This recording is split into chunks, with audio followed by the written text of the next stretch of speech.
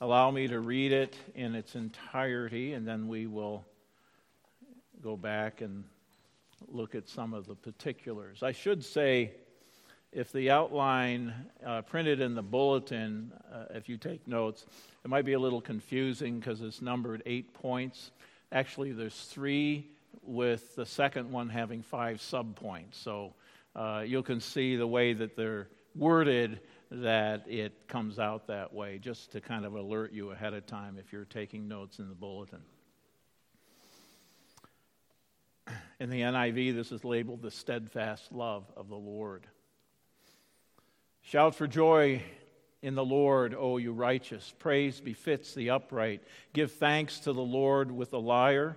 Make melody to him with the harp of 10 strings. Sing to the Lord a new song. Play skillfully on the strings with loud shouts. For the word of the Lord is upright, and all his work is done in faithfulness. He loves righteousness and justice. The earth is full of his steadfast love for the Lord. By the word of the Lord the heavens were made. By the breath of his mouth all their hosts. He gathers the waters of the sea as a heap, and he puts the depths in storehouses. Let all the earth fear the Lord. Let all the inhabitants of the world stand in awe before him. For he spoke, and it came to be. He commanded, and it stood firm. The Lord brings the counsel of the nations to nothing. He frustrates the plans of the peoples. The counsel of the Lord stands forever, the plans of his heart to all generations. Blessed is the nation whose God is the Lord, the people whom he has chosen for his inheritance. The Lord looks down from heaven. He sees all the children of man. From where he sits enthroned, he looks out on all the inhabitants of the earth. He fashions the hearts of them all and observes all their deeds. The king is not saved by his great army. A warrior is not delivered by his great strength. The war horse is a false hope for salvation, and by the great might it cannot rescue. Behold, the eye of the Lord is on those who fear him, on those who hope in his steadfast love, that he may deliver their souls from death and keep them alive in famine.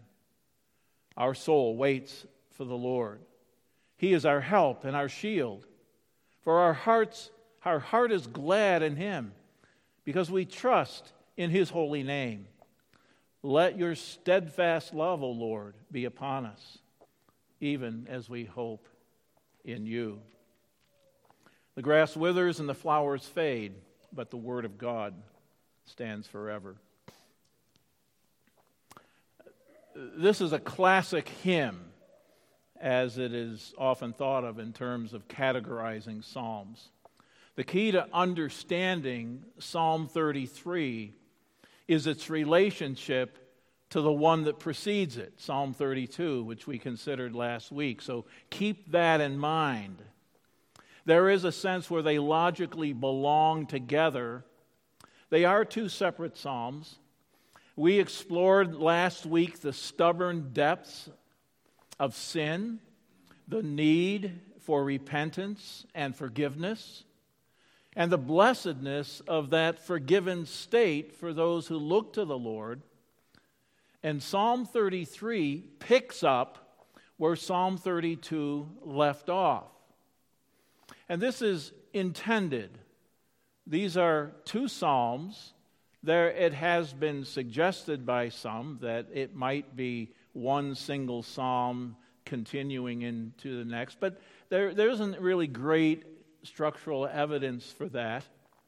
But there is the final verses of Psalm 32 and the first verses of Psalm 33, where the one picks up where the other left off. And that is intriguing. This psalm is an eruption of praise for the steadfast love of the Father through Christ. It's the steadfast love, a steadfast love that is revealed in a number of different ways, various ways. But before we look at Psalm 33, make a couple of observations. There are 22 verses in this psalm. This is not what you would call a Hebrew acrostic psalm. Although there are only 22 letters in the Hebrew alphabet, one might think that each verse begins with the succeeding letter of the Hebrew alphabet. That is something that's done fairly often throughout the Psalter as a poetic device. But this is not an acrostic, although it is the 22 verses that does follow, as it were, the alphabet with the same number of letters. But I would say that some regard, as I said earlier, 32 and 33 as a pair that belong together. And this is not unusual either. You may recall that I began our time here with Psalm 20 and 21. And I pointed out these were a pair. They belong together. Two separate psalms. They might even be two different situations out of which they arose, but they were placed together because they logically and thematically belong together, as this does. And I think it makes sense. First of all, this psalm has no superscription. It doesn't tell us, the author, as though it was intended to be understood that David wrote it as he wrote the previous one. There is no superscription on it at all. The latter, of course, as I've stressed, picks up where the former left off. And though probably unrelated at the time of the composition, Psalm 33 is purposely arranged to follow Psalm 32 thematically. Andrew Bonar, great Scotsman of the 18th century, had noted the last note of the former is the first note of this psalm. So it's been recognized that they seem to belong together. Now, what am I talking about? Here are verses 10 and 11 of Psalm 32. Many are the sorrows of the wicked, but the steadfast love surrounds the one who trusts in the Lord. Then it says, be glad in the Lord and rejoice, O righteous, and shout for joy, all you upright of heart. And then when we begin reading Psalm 33, we read, shout for joy in the Lord, O you righteous. Praise befits the upright. Give thanks to the Lord with the lyre, the melody, and make melody to him with the 10-string harp. Sing to him a new song. Play skillfully with shouts, loud shouts. They end and begin together in the ritual of confession and forgiveness. The outcome is explosive praise and worship. And Psalm 33 continues that and enlarges upon where that praise and worship take us. The forgiven ones adore the Lord out of gratitude for his steadfast love. That's the theme of this psalm. That the forgiven ones, carrying over the theme from the previous one, we are the forgiven ones who have rested in Christ as our hope. These forgiven ones adore the Lord out of gratitude for his steadfast love. It contains a call for praise. And we just read those, three verses. Last three verses are a response of praise. But in the middle, verses 4 through 19, which is the meat of this psalm, we have listed a series of motivations, inducements for praise. And that's what I want to look primarily with you today. We'll begin with the invitation. We've read that. That begins with, like the Psalm 32 ends, shout for joy to the Lord, all you righteous. It's an invitation for the forgiven to worship the Lord. Those who know in their hearts the steadfast love of the Lord, which is a theme that swirls around the Psalter.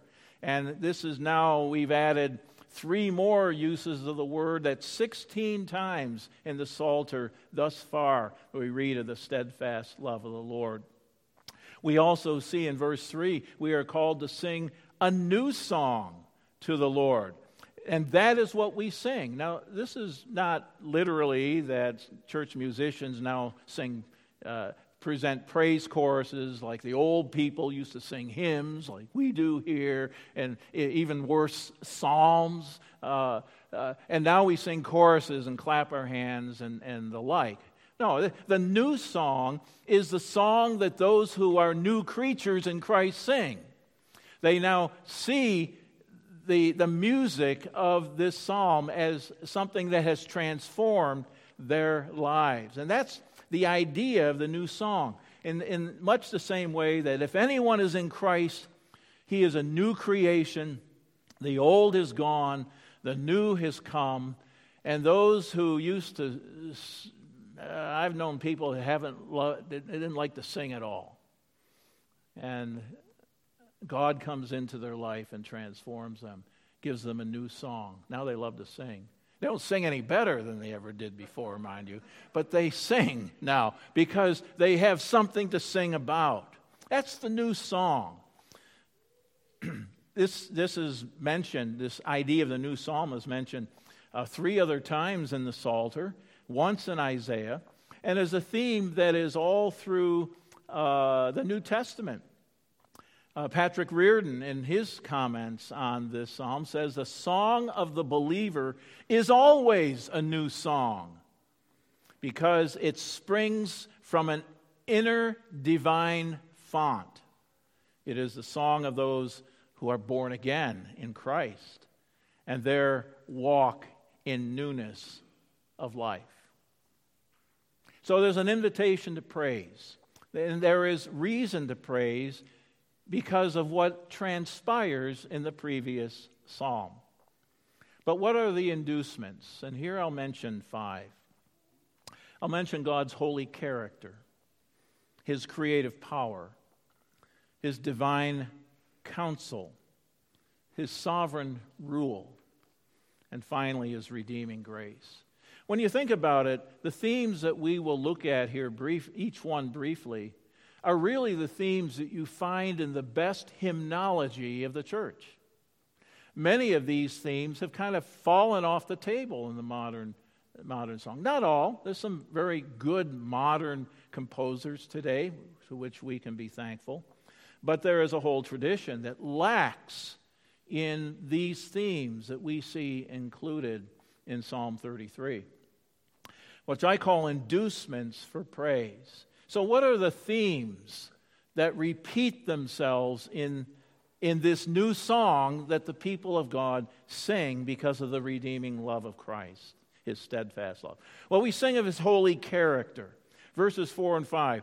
For the word of the Lord is upright, and all His works done in faithfulness. He loves righteousness and justice, and the earth is full of His steadfast love. This is a picture of God's holy character bound up in His word, His revealed word, and His works, creation, providence, the redeeming work of Christ at Calvary.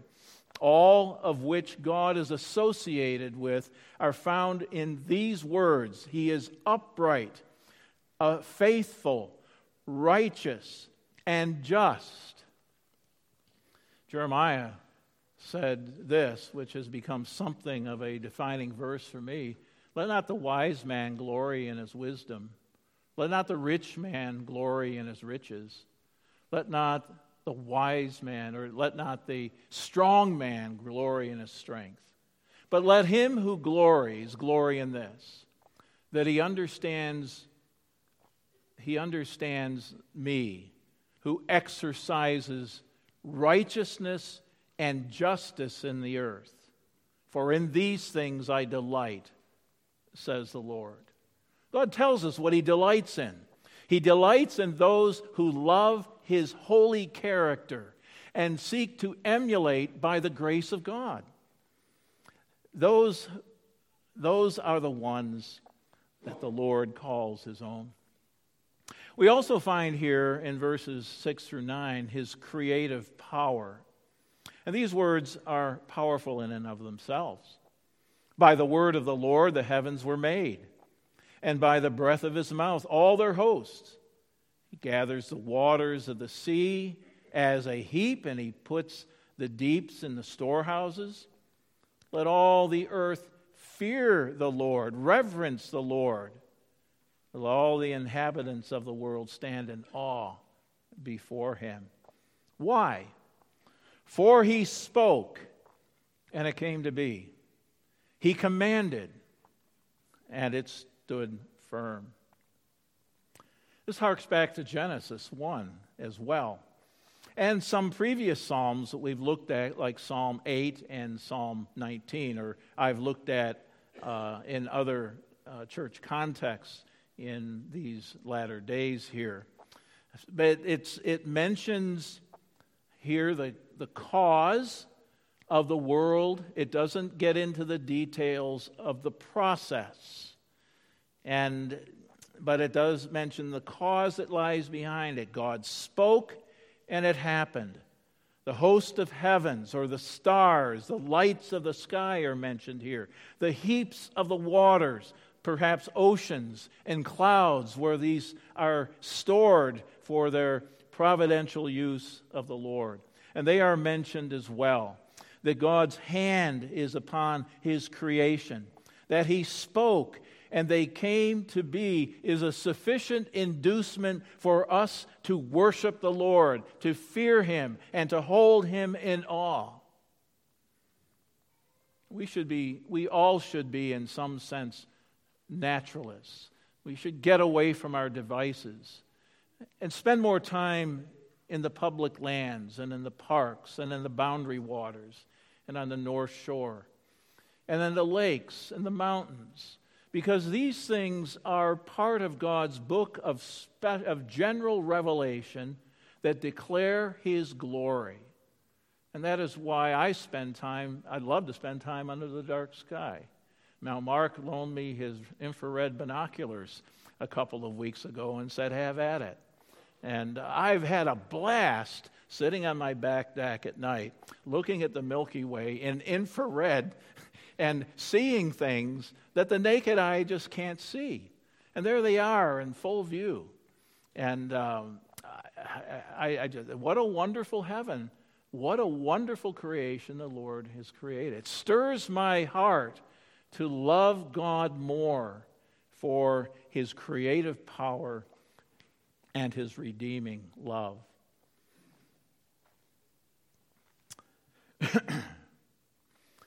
Thirdly, there is his divine counsel.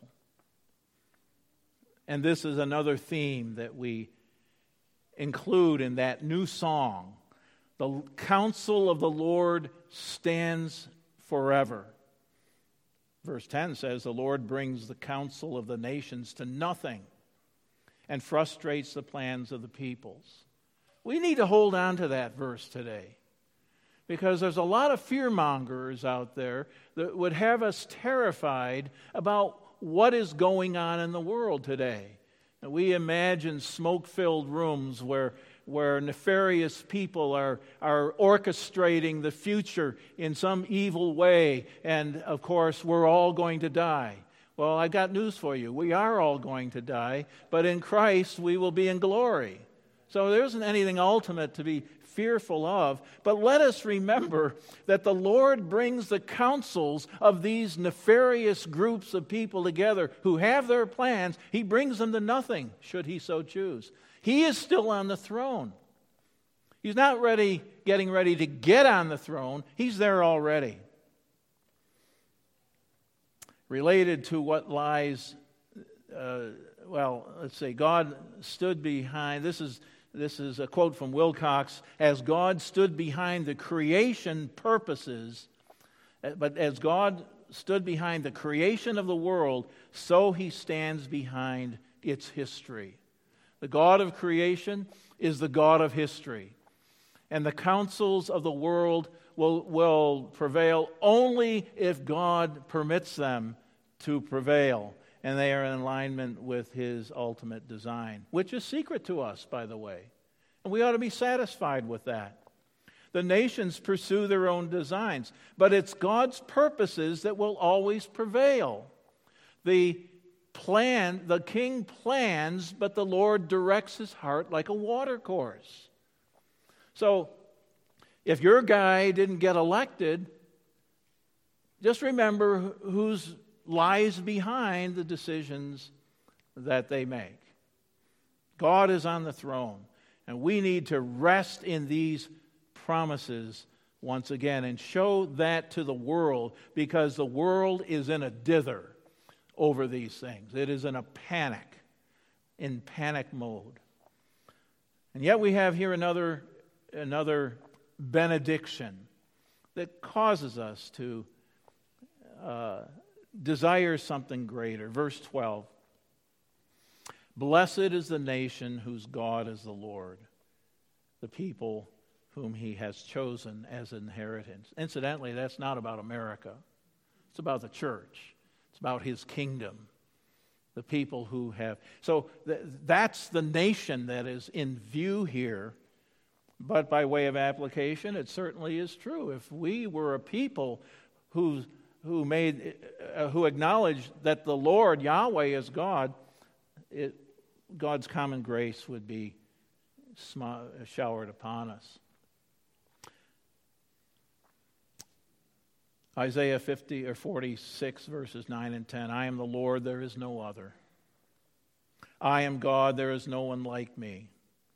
Declaring the end from the beginning, from ancient times yet to come. Things not yet done, saying, my counsel shall stand, and I will accomplish all my purposes.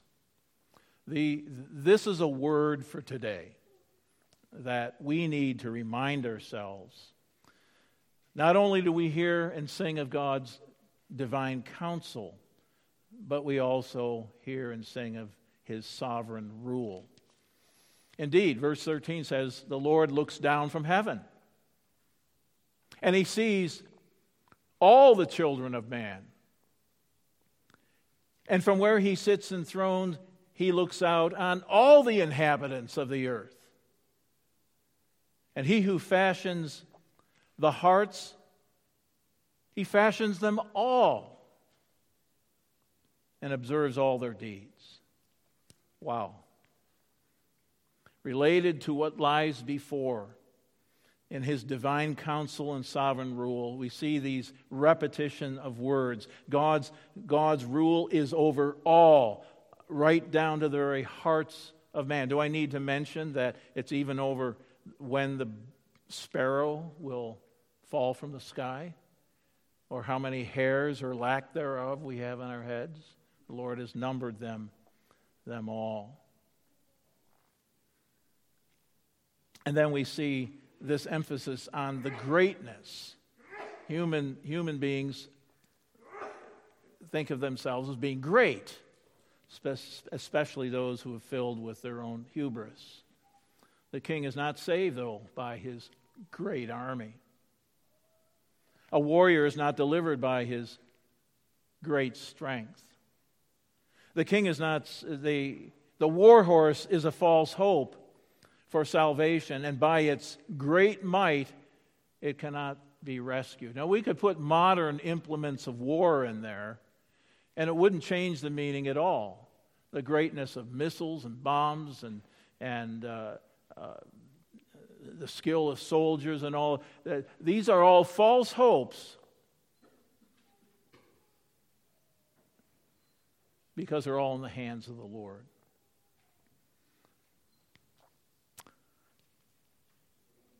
I have 3 quotes here that I'd like to share with you.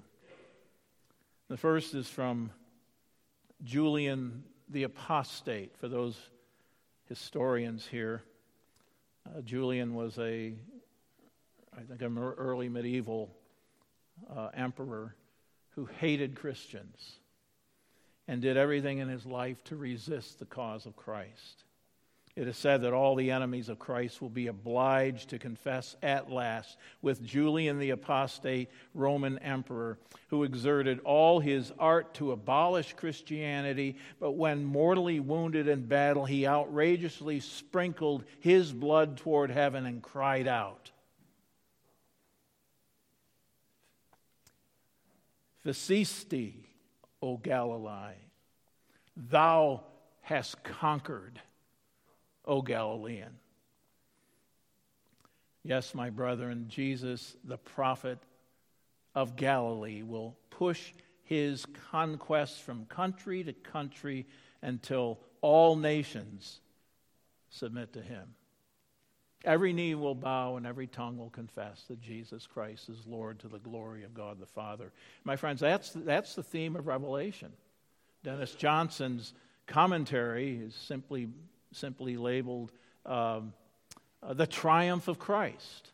That's the theme. Jesus wins. In fact, the truth is Jesus has already won, and we are just playing out the mopping up operation.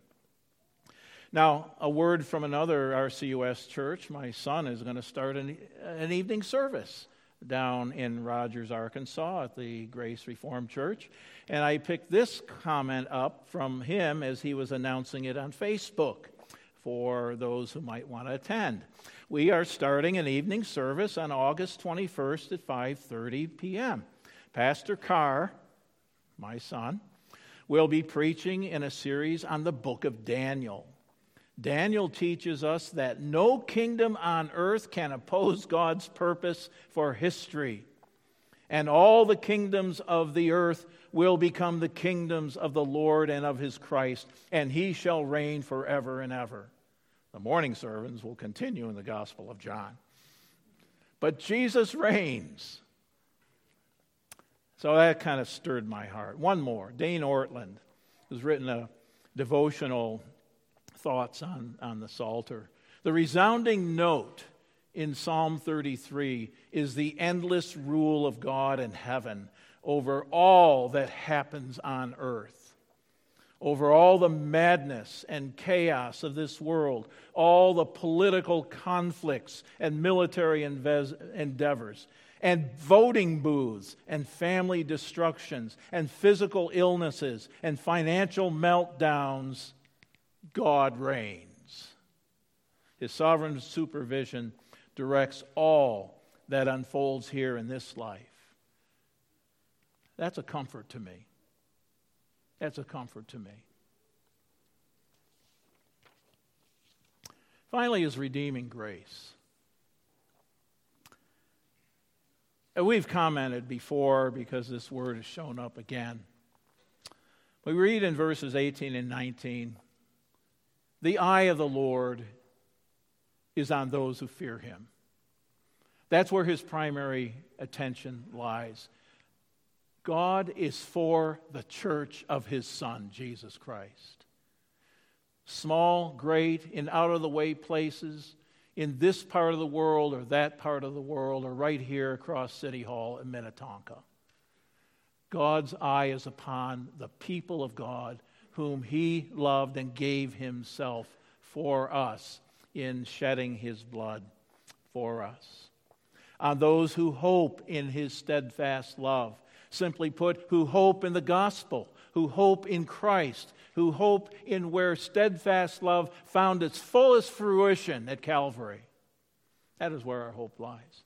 Although God looks down on all the inhabitants of the earth, his eye is turned especially toward those who fear him, those who embrace the gospel, his steadfast love, who have rested in Christ alone and are united to him.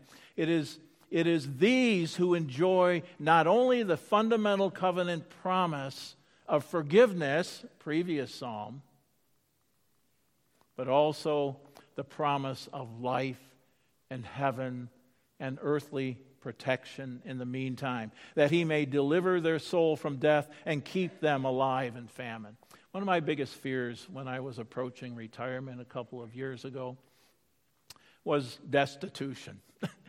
I suppose everybody comes to retirement and wonders, have I saved enough? Am I ready for this day?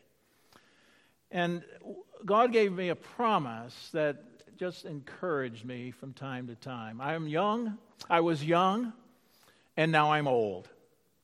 And yet I've never seen your children forsaken or your people begging for bread. And that has been the course of our lives. From the times we were a poor, happy, married couple going to seminary and living off donations from farmers in the area, until to this day, through the kindness and generosity of the people of God who love the Word of God and have been fed by the Word of God. God has taken care of us. And who am I to say that somehow this life change is going to somehow lead me into destitution? And if so, so what?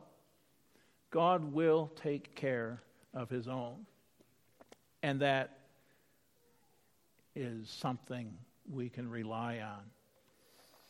Andrew Boner again says, we praise Him for His character, for His creation, for His counsel, and for His care.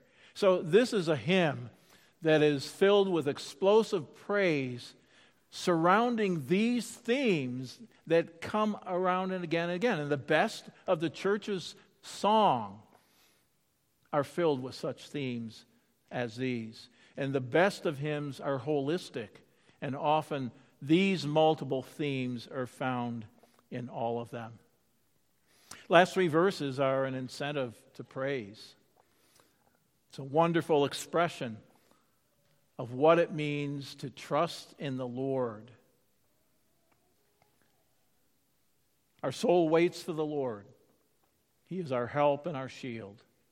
For our heart is glad in Him, because we trust in His holy name. Let your steadfast love, O Lord, be upon us. Third time that word is used in this psalm. Even as we hope in you. He is our help. We trust God for His timing and His outcomes in all things. This psalm speaks of our heart. Our hearts are glad and they rejoice and they worship in the Lord because He has changed our hearts from the inside out. That's what His steadfast love does for us. He is our hope. Hope is sometimes used nearly synonymously with faith.